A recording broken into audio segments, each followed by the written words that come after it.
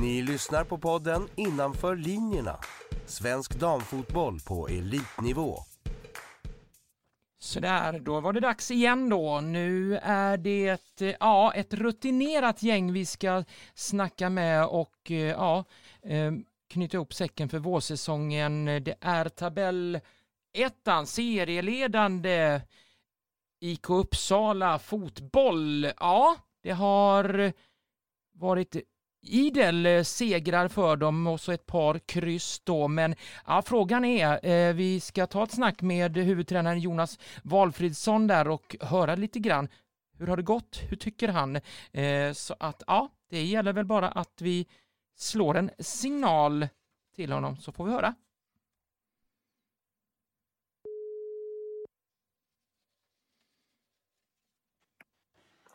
Hallå Jonas. Hallå Jonas Valfridsson, tränare för IK Uppsala fotboll. Kenneth från podden Innanför linjerna.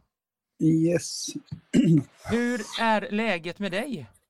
Jo, men det är bra. Jag vill bara varsko dig att jag kommer avbryta vårt samtal ifall det ringer från en klinik. Vi fick en skada i lördag så jag sitter och väntar på att bli uppringd någon gång. Jag vet inte när hon kommer göra det. Men skulle hon ringa från Atleokliniken så kommer jag ta det samtalet så att du är medveten om det. Då bryter vi och så ringer jag upp dig igen så gör vi en ny inspelning bara helt enkelt om det skulle vara så. Yes. Ifall det skulle vara så vet du det. Ja. Men Jonas, summera lite kortfattat nu innan vi går in på mina frågor här. Vårsäsongen, 12 spelade omgångar för IK Uppsala. Hur tycker du? Nej, men vi har väl gjort en bra säsong så här långt. Vi har väl någon poäng som vi kanske önskar att vi hade haft med, men samtidigt kanske vi skulle tappat någon poäng nere i Växjö också så att säga. Men i det stora hela så är vi nöjda. Vi har mött alla potentiella, de lagen som slåss upp förutom Jitex egentligen på bortaplan. Den här säsongen avslutas nu avslutar vi mot Norrköping lite tidigare, men då har vi mött alla lag, det var Jitex. Av de lagen som är högt upp där som vi har kvar på bortaplan i höst. Så att det känns bra. 28 inspelade poäng den här säsongen, 25 var det förra säsongen, så att ni har tagit ett kliv framåt. Ja, det har vi gjort. Vad är anledningen enligt dig? Nej, utan vi har väl fått ihop en grupp ganska snabbt. Jag tycker spelarna har anpassat sig snabbt utifrån varandra, många nya, och vi har tror jag fått in att både ledare och spelare är tydliga mot varandra. Och sen börjar det gå bra då rullar det gärna på lite bra också för att då har man lite självförtroende och så vidare. 4 stycken 1-1-matcher den här säsongen. Är det lite ovanligt för IK Uppsala eller vad säger du där? Nej, men det är väl 4 matcher som är på bortaplan allihopa. Och tittar man på förhand hade du frågat mig, du får 1-1 borta mot Växjö, Lidköping och Alingsås, så är det väl poäng som jag hade varit nöjd med innan säsongen. Och vi visste att det skulle vara tuffa matcher innan säsongen började och vi har inte förlorat de matcherna, så vi är tillfreds med att inte ha tappat mot dem på bortaplan. Den här säsongen är ju väldigt många nykomlingar i serien jämfört med föregående säsonger. Hur vill du säga att Elitettan håller för nivå i år? Nej, men nu har inte jag med alla Elitettan-säsonger, många, men det är väl den svagaste serien som jag har varit med och upplevt. Det måste jag väl vara ärlig och säga. Och det är inte för att kasta skit på några andra lag eller så, men det är bara ett lag som trillade ner från Allsvenskan till exempel i Växjö. Och sen vad kom det upp till sist? Moren drog sig ut, så vad är det 4 lag är det som kom underifrån. Och det gör givetvis att det blir lite sämre. De behöver tid på sig och få med sig erfarenhet, vad krävs det, spelarna växer mer och mer in i serien och så vidare så att säga. Men det är ju självklart, hade det trillat ut 2 lag från damallsvenskan så är det 2 lag som har kommit med den erfarenheten istället, så att nu är det bara ett lag som kommer med den, och Moren som var bra förra året har ersatts då av Rävåsen som kanske inte fick maximala förutsättningar för att göra en satsning på Elitettan nivå heller så att säga. De gör det säkert så gott de kan, men de fick det sent och det är tufft när man får det på det sättet. Samtidigt tycker jag Gusk har gjort det jättebra som nykomling och verkligen varit starka. Så där får man verkligen trycka in att Jocke Mattsson har gjort ett jättebra jobb med dem så att säga. Och var ordentligt förberedda. Hur svårt är det att möta nykomlingar som ni är ändå favoriter att ta hem ettan eller två andra placeringen? Ja, det är ju alltid liksom media eller experter som tycker att vi ska vara där, höll jag på att säga. Ja. Men nej, men alltså det är väl alltid tufft. De krigar. Vi mötte TG här som nu senast och som verkligen gjorde allt i sin makt för att hålla tätt mot oss och göra en bra match. Så att matcherna lever ju, ibland upplever jag att många lag som möter oss går ifrån sina egna principer för att okej, men vi ska försöka lösa det på det här sättet och gå ifrån det, och det har jag all respekt för. Så att vi möter ju oftast lag som liksom försöker göra det så bra de kan utifrån sina förutsättningar, och det är väl det viktigaste för dem, höll jag på att säga. Så för vår del handlar det väldigt mycket hela tiden egentligen om att göra det vi själva jobbar på, hur vi utvecklar oss, hur vi förbereder oss inför match och hur vi förbereder oss för att kunna ta 3 poäng i varje match. Och det handlar ju väldigt ofta om oss själva. Ja, och är det era egna fiender, er själva, att gå till er själva om det skulle vara så att ni då gör en lite sämre prestation mot ett nykomlingsgäng? Är det bara er själva det hjärnspökena är emot, eller hur ser det ut? Jag tror inte det handlar om hjärnspöken, ibland så tror jag det handlar lite om jag satt och tittade på, nu tappade vi mot Bromölla och vi tappade mot, kan man jämföra den, vi slår Sundsvall veckan innan mot 8-1 och spelade 1-1 veckan efter mot Bromölla. Nu tror jag till och med Sundsvall slog Bromölla där nere, men tittar man på de siffrorna så är det ganska likvärdiga siffror. Varför gör vi 8 mål i en match och 1 i den andra? Det är liksom, vi har ungefär lika mycket avslut, vi har ungefär lika mycket expected goals, vi har lika mycket på de sakerna, och ändå så gör vi bara 1 mål där. Och vissa dagar är sådana dagar också, det är väl det som är det charmen med fotboll, att man inte alltid vet varför det är på det sättet. Nej. Jag fick ju äran och jag säger att det här var årets match, oavsett om det är damallsvenskan eller elitettan. Gusk, Gamla Uppsala mot just er där. Den hade allt. Vad säger du om just den matchen och Uppsala-derbyt som var lite historiskt? Ja, för det första var det väldigt, väldigt kul match att spela innan. Som tränare kanske jag inte är fullt nöjd så. Utifrån hur vi hanterade matchen. Tyckte att vi lämnade ifrån oss lite, jag vet inte riktigt vad som hände, men det kändes som vi lämnade ifrån oss lite kommandot. Men jag nämnde det innan, jag tycker Gusk är jättebra. Och det är väl det laget kanske som imponerar mest utifrån perspektivet att man aldrig ger upp. Det finns ganska många matcher de har spelat där de inte ger upp. De låg under med 3-0 mot Lidköping, blev 3-2, hade chansen till 3-3. De ligger under med 5-2 mot oss och jobbar i fatt på det sättet. Vänder mot Alingsås, att ha legat under med 1-0. Så vi vet om att Gusk är otroligt mentalt starka och kämpar ju hur mycket som helst, och det är sjukt kul att se. Sen har de kanske inte behövt göra det mot oss på det sättet, att vi kan hantera den matchen lite bättre. Men jag kan också förstå att ser man den som neutral åskådare så tycker man nog den var jävligt rolig att titta på. Ja, det kan jag hålla med, och den var otroligt underbar. Det hade allt. Ja, nej, så var det verkligen. Men om vi återgår här nu, vad är du mest nöjd med just under de här 12 spelade matcherna som ni har gjort? Nej, men det är väl liksom att under perioder så spelar vi en väldigt, väldigt bra fotboll där vi kontrollerar matcher med bollinnehav och utan bollinnehav på ett väldigt, väldigt bra sätt.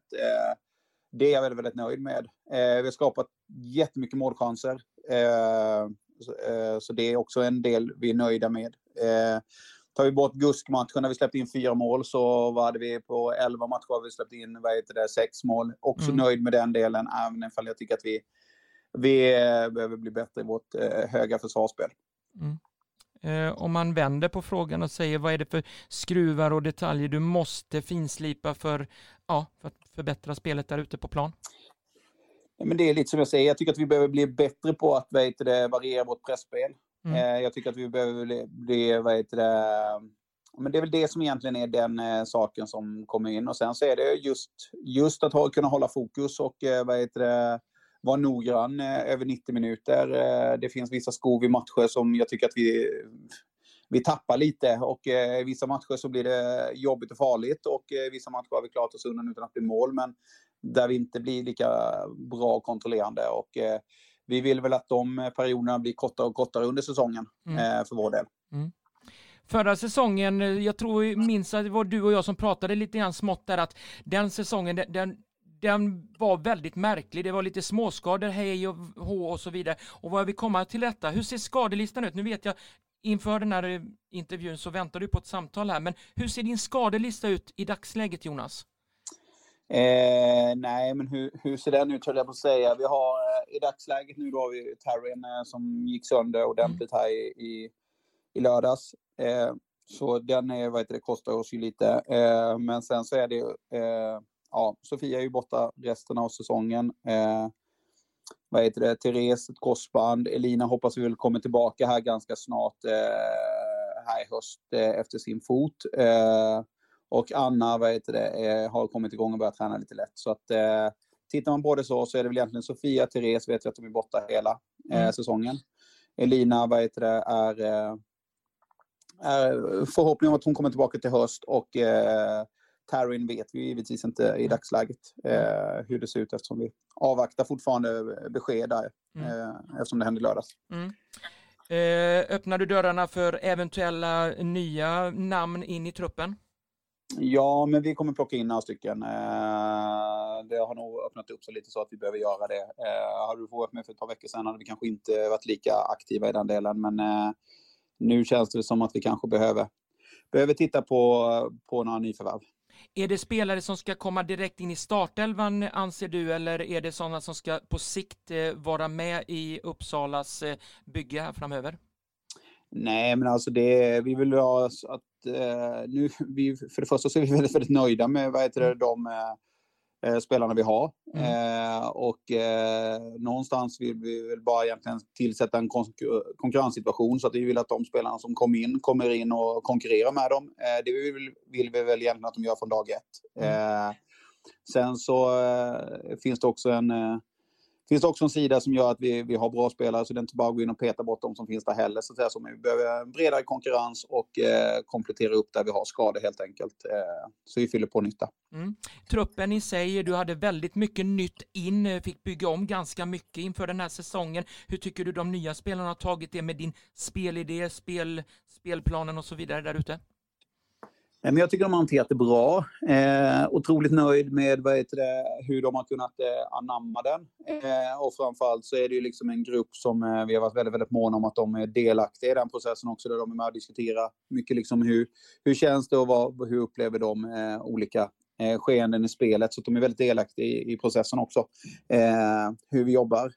Och den har verkligen slått väl ut. Många som har tagit stora steg i år. Och så nalkas det semester nu för vissa av er. Ni har ju en match till där mot Norrköping, men vad är det som väntar tjejerna under semestern? Är det självträning eller vad finns det för någonting på agendan?